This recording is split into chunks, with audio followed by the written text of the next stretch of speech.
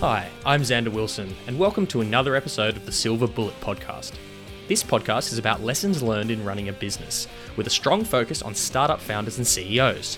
It's all about finding out what gaps these disruptors have identified in the market, what they're doing differently to their competitors, and of course, to find out their silver bullet for business success. This week, I'm chatting with Stephen Green. Stephen is the founder and CEO of SGC Media Group.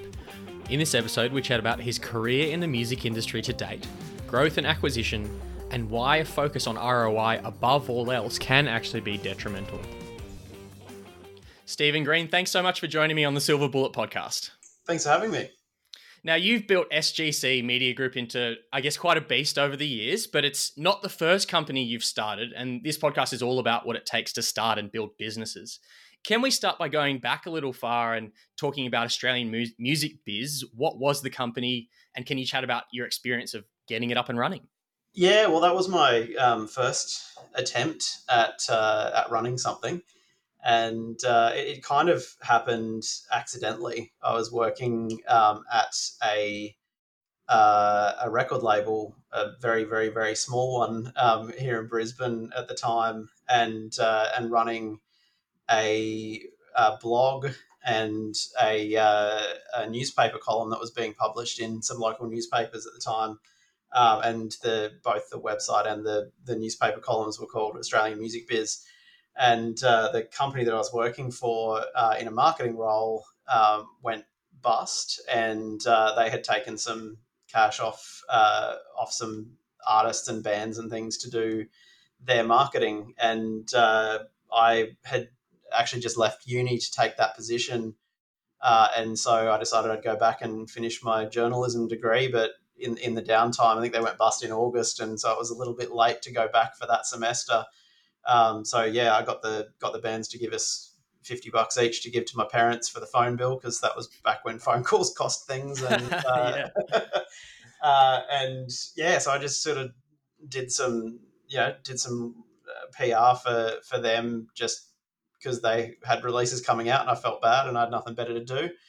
And because Australian Music Biz was the name of the that we'd already had for the website, I just registered that as a business so that I could invoice them. And it was never a grand plan to become a business owner. It just sort of happened. And then by the time it was time to go back to uni, we'd had a couple of little successes, and people were calling going, "Hey, can you do my record? Can you do my record?" And yeah, I did end up going back to uni part-time. So for better or for worse, I do have a journalism degree, but but yeah, the business sort of went from strength to strength. And I wouldn't say I did I made all of my mistakes on that one, because I'm still making them now, but geez, I made a lot of them at that point. Yeah, absolutely. And I guess what were the hardest things that you found at that point, and perhaps what are some of the early lessons that you learned that you've been able to take forward with you since?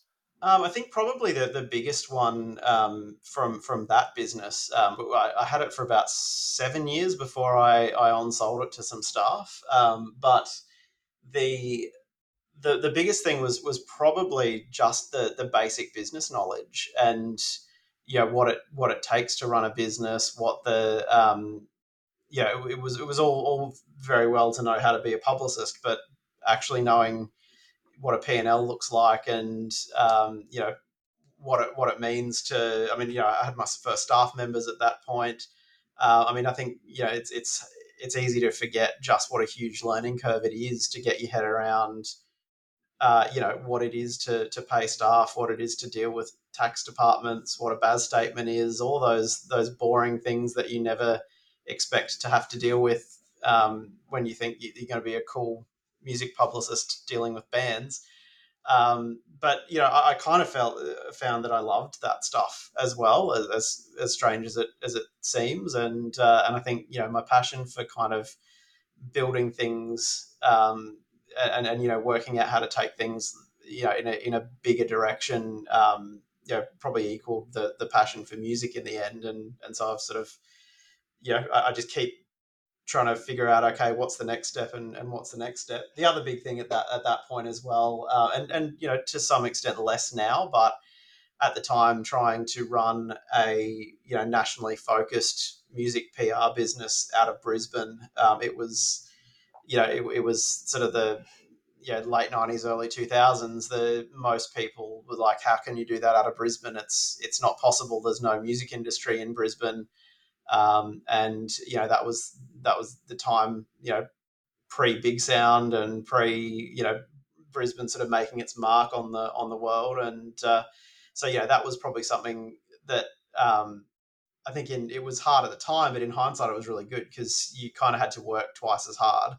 And we found that we had more Sydney and Melbourne clients in the early days than we did Brisbane clients, because Brisbane bands still had the cultural cringe of thinking that if they were going to spend some money, they wanted a big dog publicist in from Sydney, because that's where all the all the big guys are. Whereas people in Sydney and Melbourne had less cultural cringe and just wanted to go with people that they liked and that had runs on the board. So that was probably the second thing that we had to contend with at that time. Yeah, for sure. And had you always planned to be in the music industry, or did you fall into that as well? It was always the dream. I mean, I think I would always have said that I wanted to be in music. I think my parents were probably, no, you need to make sure you get a real job, and so I did journalism, which hilariously, as the decades passed, I'm not sure which one of those jobs is less secure, but yeah, I think I was one of those weird kids that read Street Press every week and collected the ARIA chart from the record store, and I had some reason just always had a obsessive compulsive you know love for not just the music itself, but for the statistics and I always wanted to know. Like, I worked in a record store when I was in going through high school, and it'd always fascinate me that you'd have a local band that had come in with a local EP that they'd recorded, and you'd play it in the shop, and then you'd take that off and put on a Britney Spears record, and it was always like a big mystery to me about, well, how come this great band is nowhere on the charts, and how come this pop record is everywhere and we're selling 50 million copies of it. And I think it was just always a fascination. Obviously I love the music, but I also wanted to know the ins and outs of the psychology behind what made one thing popular and what made another, less popular, I guess. Yeah, absolutely. And in the years that followed that, you had, a series of roles, including working with Big Sound, working with Q Music. What sort of experiences would you highlight that you think have sort of advised how you then went into and started up SGC Media Group?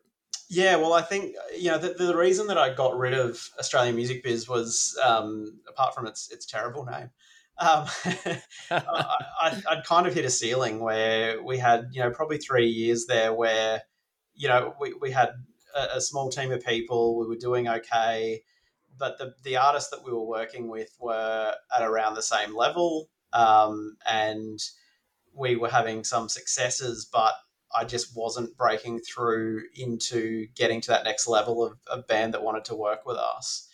And I guess I just got bored. And then, but once I got out of it, I took a role with Big Sound, programming Big Sound for 2 years, and that was, at the time, it was only a part-time role. So I also took a role launching Play MPE, the digital distribution service that labels and artists used to get their music to radio at the time.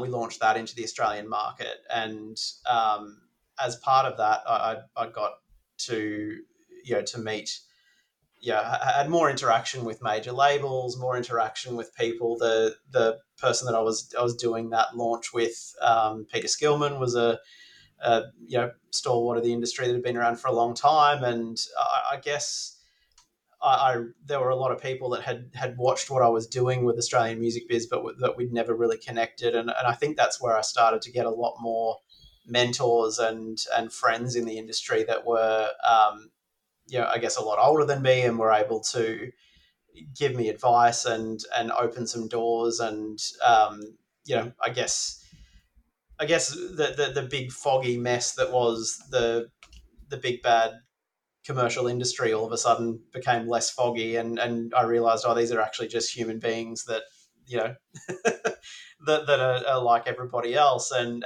it sort of really started to connect that that industry network that I needed to proceed. Obviously, programming Big Sound was also a massive boost to contacts, because being able to shoot off to Cannes for the Mid-Em conference for a couple of years, and meet a whole bunch of amazing people from around the world. I mean, that was a great experience, even just to um, to learn that the music industry and the world is bigger than just Sydney as well. And I think that certainly helped take some of the cultural cringe off being from Brisbane as well. All of a sudden, when you're seeing the people you always that always scared the pants off you, that were based in Sydney, sitting in Cannes talking to people in France, and being the little guys in the room as well, you kind of get a good sense of perspective. And I think I came out of those 2 years. I mean, and obviously the Plain PE launch was really successful as well. And I came out of those couple of years with a little bit more confidence. And I guess at that point, Big Sound had a 2 year rule, so you could only program for 2 years, and then you handed on the baton. And after that second year, I got chatting to Sebastian Chase, who is the founder of MGM Distribution, and we got chatting about what my next moves might be, and decided to partner together to form a new company that was at that point going to be focused on digital marketing, and that was SGC Media. And so that was founded in 2010. And it's been a very interesting up and down ride from a couple of years as digital marketing. It was kind of around the time when blogs were massive.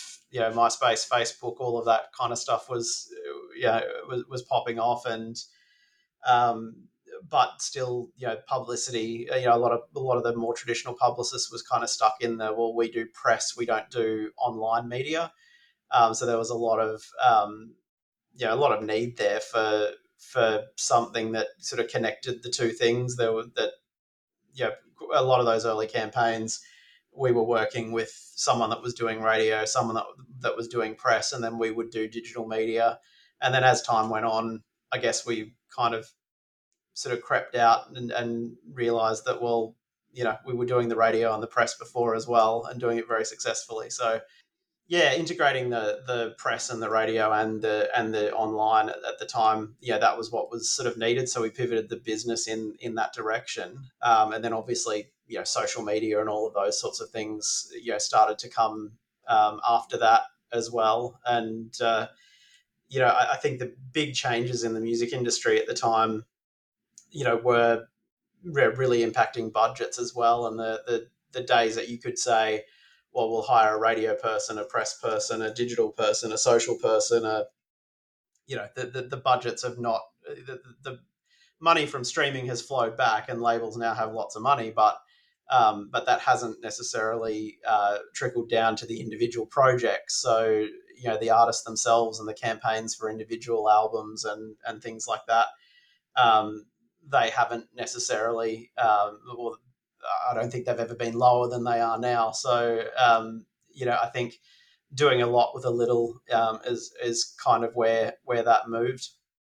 Just on that piece around getting in sort of really early in terms of the digital marketing aspect, I guess the first part of my question is, was the music industry sort of relatively with the times with that, or were you sort of the first really getting in there, and it was sort of a bit behind everything everyone else was doing? And then the second part is, do you think that part of the reason why those budgets started to get lower was because you were really able to measure the impact of digital? And there's been, it's obviously so much chat over the years about moving away from print, and the sort of the way it's hard to measure impact of marketing in radio and print and those more traditional mediums.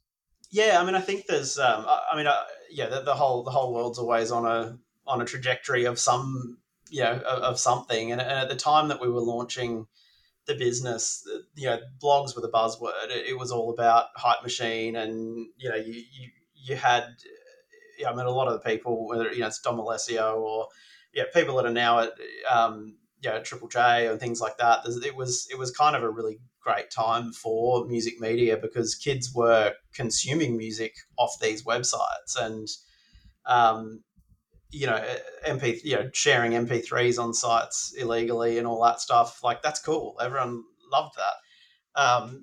But the music industry was still stuck a little bit in we don't have the internet, or we don't use these things. I mean, in the same way that you talk to people at TikTok now and they scratch their heads and go, "Oh my god, that's that's a whole other thing." We'll be laughing about it and having this exact same conversation about that in 3 years' time. But the kind of the shine started coming off blogs as people, particularly as streaming rose up. I think the idea that you were needing to run a website or a Tumblr or whatever to tell everyone what your music taste is kind of started disappearing once you could just get a Spotify playlist. And I think the advent of Instagram and the rise of Facebook and other platforms, I think people, in the way that they used to use their musical taste as a badge of honor, and their blogs as a self identity. I think the need for that sort of became less and less, because you could express yourself through Instagram. You could express yourself with, if you really wanted to tell people what you were listening to, they can see because they're friends with you on Apple Music, or they're, there's so many more ways to do it now that aren't here. Here's a long form rant about why I don't like this Justin Bieber album. Yeah.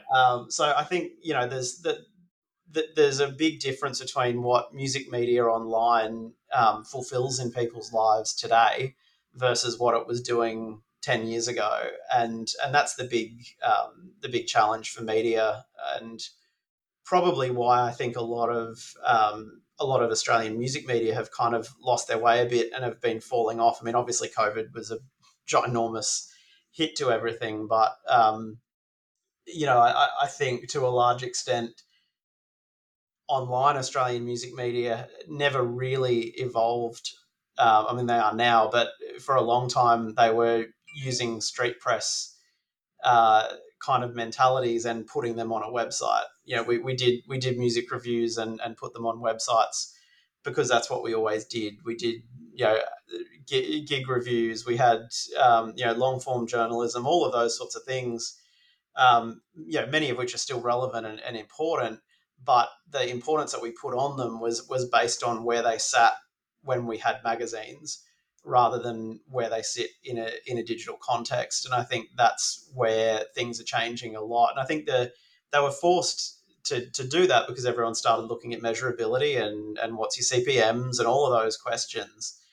And I think what has happened is that the industry swayed so far to the point of going, well, what's the return on investment? How many banners did we get? What were the sales?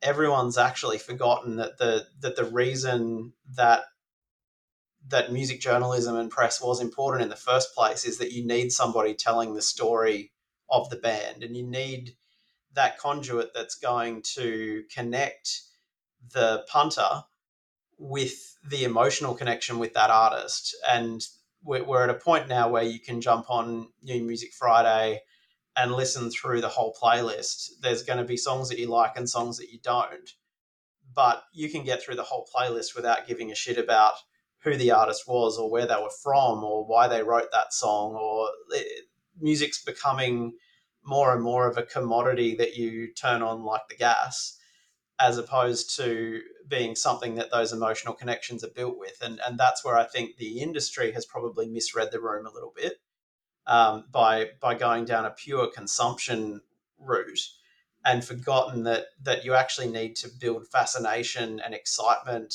and the way that you do that is through storytelling. Yeah, absolutely. And I guess one of the ways we sort of saw fans sort of take that back, I guess, especially pre-COVID, was through, I guess, the increasing importance of touring. You know, live touring became such an important part for bands to make revenue alone, let alone connect with their fans. How hard has it been for the industry to, I guess, rebuild that in the post-COVID era, where we're seeing articles all the time with people having to cancel their tours for so many different reasons, let alone climate-based stuff. Do you sort of see touring getting back to where it was? Oh, I think it's. I think that the challenges are real, and but I think they're sometimes different to what people see. There are shows that are doing incredibly well. There are festivals that never sold out before that are selling out, and then there's festivals that everyone expects are going to sell out that don't. And I think one of the things that the industry is coming to grips with now is that everything shut down for 3 years, or 2 years, whatever it was. But everyone was expecting to come out of COVID and pick up where we all left off. And while the touring shut down, the music consumption didn't. And I think the bands that are now really popular, or that people really want to see, the industry have kind of lost touch a little bit with who those bands are. And because you could always tell what a band was worth based on the heads that they pulled at the last on their last tour, and they haven't had a tour for 2 or 3 years. So we've got no point of reference, and I think it is going to take at least a year or two for the jostling in the hierarchy of bands to sort of settle down, and for the industry to go, okay, well, those are the bands that are doing really well now. Even album wise, you can see there are big artists that were doing big numbers on streaming on their albums that were coming out just pre-COVID, and now they're coming back with new albums now, and they're not hitting a million streams. And it's because they haven't been able to consolidate that streaming success that they had through the touring, which is usually the way that you cement in those fan bases ready for the next album to come through. So there's a lot going on, and the history will show that venues opening back up and COVID restrictions easing was probably about the halfway point of the cycle that COVID will have, the havoc that COVID will have wreaked on the industry, I think.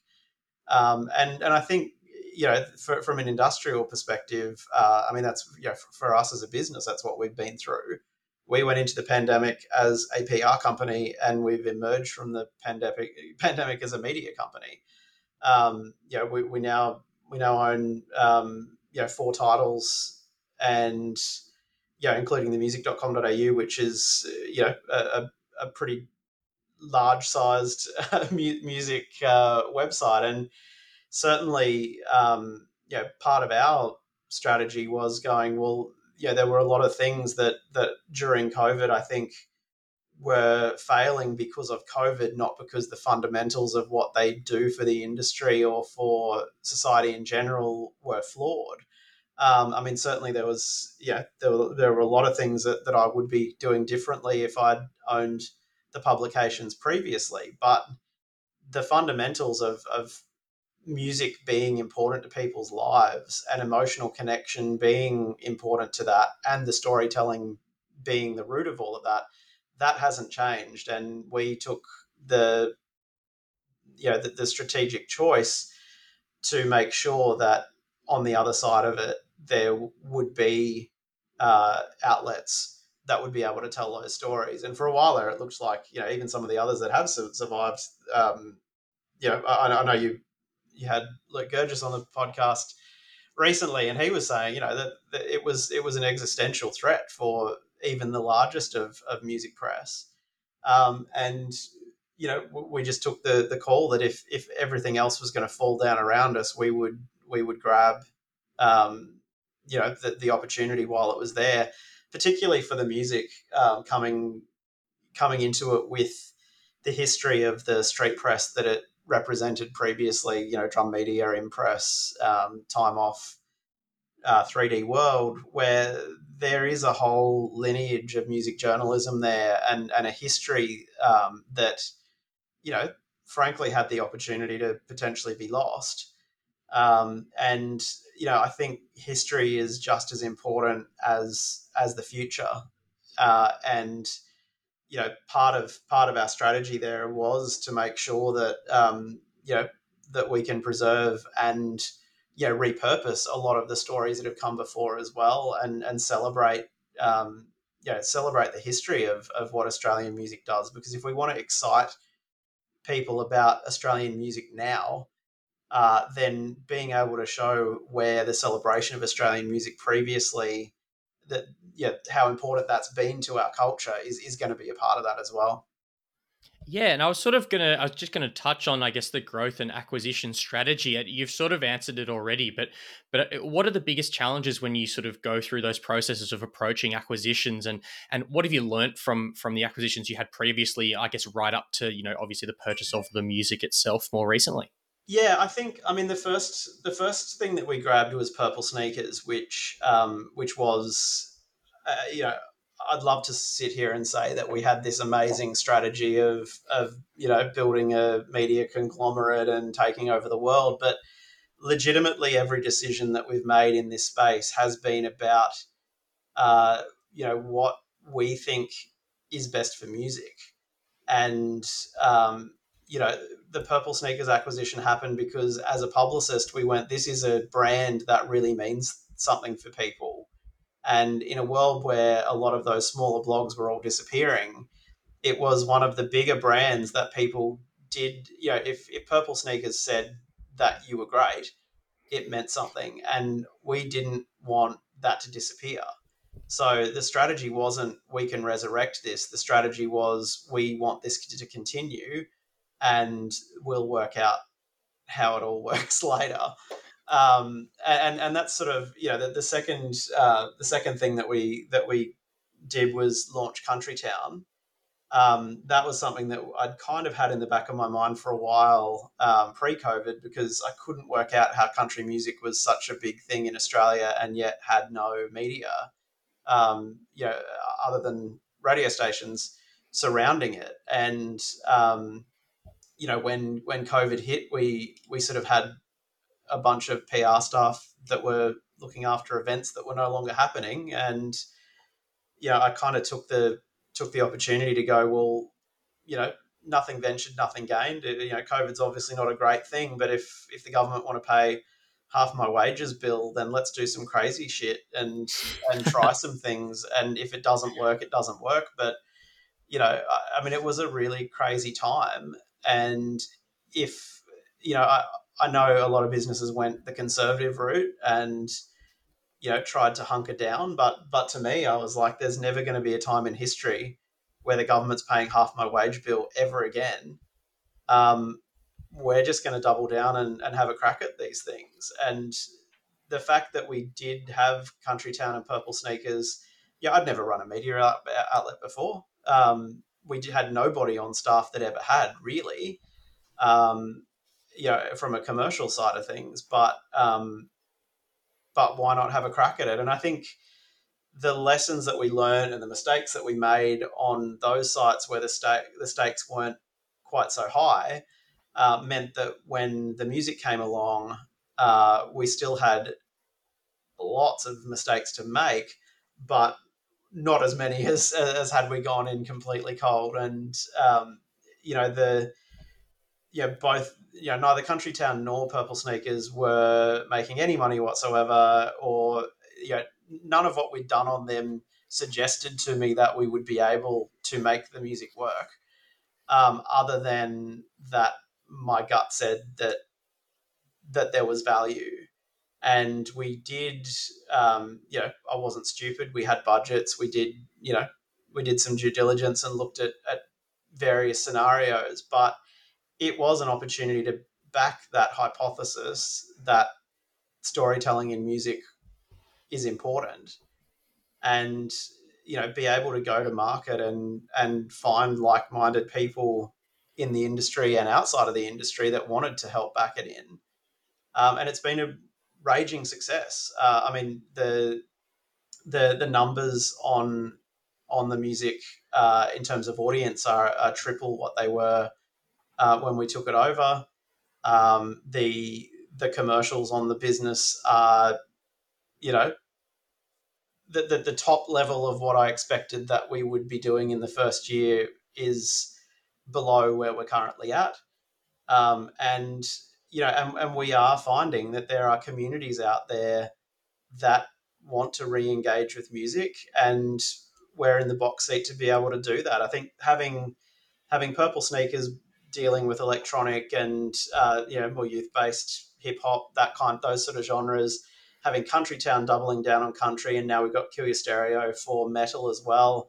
Having those really passionate music communities, they're not necessarily standalone, commercially viable entities, but having those passionate audiences that are coming through and then can interact with the music and throughout the suite of titles, it brings a real culture to what we're doing, and we want to be able to get that passion and fandom that was still there in country music, in hip hop, in metal, and get back to a time where that same passion is being held across the board with all music. We want to encourage people that love pop music to be as crazy as I was at age 12 collecting ARIA charts. And, I don't actually care about what kind of music you're into, but if you can find the same passion in music that I found, then that's something that we as a business can do for you that is going to be infinitely important in your life. And so that, I think, is the thing that we hold at the base of everything that we're trying to do. And there is no question in my mind, music's going nowhere. So that strategy will always win. Yeah, and you sort of mentioned, I guess, fostering communities there and sort of like-minded people to sort of rebuild this. I just wanted to touch on your culture within SGC Media Group itself as well, and I guess what sorts of things you've done to foster a culture within your employees and your hiring process and that sort of thing as well. I think there'd be multiple people that would come forward to say how terrible our culture has been in the past, things that I've screwed up. I mean, I think the same as any job. I think for some reason, CEOs or HR managers or whatever, they're like, everyone expects them to be infallible. And unfortunately, the problem with, being in this role is that when you make mistakes and screw up, it actually impacts on other people. And some of the things that I've learned over time, are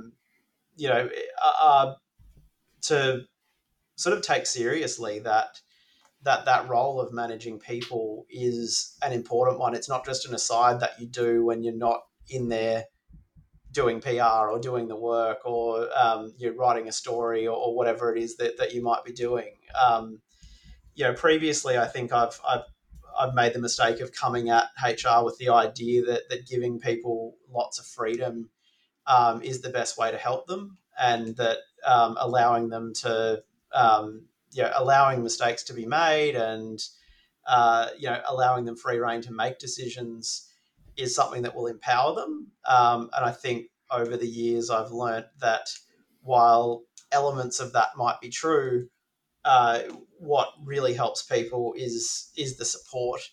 And sometimes that support means taking decisions out of their hands, making those decisions because they should be made at a leadership level, and then giving them the leeway to understand that if they make mistakes, that's okay, but that it's my job to put the supports around so that they don't make the mistakes. And part of that is just from coming at it, having not made the mistakes myself, not being able to sort of cut them off at the pass. But I think the older you get, the more experiences that you get in managing people and in building a culture, the more that you see the red flags when they come up. And I think, out of the 22 odd years that or 20 years or whatever that I've had staff, I think right now things have never felt better in terms of me coming to work. I love coming to work. I love the people I'm working with. But, giving myself the leeway as a leader to not feel guilty when I'm spending time chatting to people, figuring out where they're at, and, carving out time in my day, the majority of my day, to be frank, to worry about supporting other people as opposed to ignoring that because I'm too busy. That's probably the main thing that's different, and realizing that the relationships that people have at work, they can be personal relationships, but they're not necessarily, and understanding that you don't need to be each other's best friends to have amazing work relationships. And the more that we've been able to focus on that, the happier people have become. And the other thing on that is probably understanding that people are humans outside of work as well, and this idea that you don't worry, leave all of your problems at the door because you're at work now. That doesn't work either. You've got to be able to roll with the punches and understand that that humans need to be humans. And part of that is about being understanding, but also holding them accountable and making sure that I think people actually don't mind being told when something needs to change. It's when you're a bit bashful and you don't do that and you let it go too far, that's when you're actually being cruel. Yeah, and to the final question that I always finish this podcast with, and I think to some extent you've probably touched on it already, it is, the namesake of the podcast, and what is your silver bullet for getting to where you've got to so far in your career and in business. And just to preface, it doesn't even necessarily need to be something that's work related. People have come on and said it's going for a surf every morning. I believe that's what's made me successful, or a mindset or philosophy. But if you had to put it down to something or a couple of things that I guess you've held with you throughout, what would you say they'd be? I think it probably is that we're a music company. And I think whenever there's a big decision to be made or a strategic direction to be going in, I come back to that thought. I'm not starting. I want to be running this business in whatever way, shape, or form it is in 10 years' time. I'm not. I'm not trying to create something so that I can sell it and go and buy Bitcoin. I'm not trying to create. I would love to exit. I would love to sell the business at some point. I would love to do whatever the future holds. All of those things are exciting, but at the end of the day, whatever I do after that will probably still be a version of this anyway, because I will be working in music until probably the day that I kick the bucket. And that kind of makes decisions a little bit easier where, it might be better for the P&L. It might be better for, for if we were setting up for a sale or whatever. But by taking the idea that, that we're doing whatever's best for people's connection to music, I think it just builds the business stronger and stronger and stronger, and gives us a foundation where we can be a media outlet, we can do PR, we can do we may well do concert promotion, we could do any of these things. But if we hold true to what it is that the business is trying to do at its heart, then we can make mistakes, but none of the decisions that we make can be wrong if they're coming from that place. Yeah, that's really good advice for anyone listening on sort of staying true to your mission. Anyway, Stephen Green, CEO of SGC Media Group, thanks so much for joining me today. Thanks.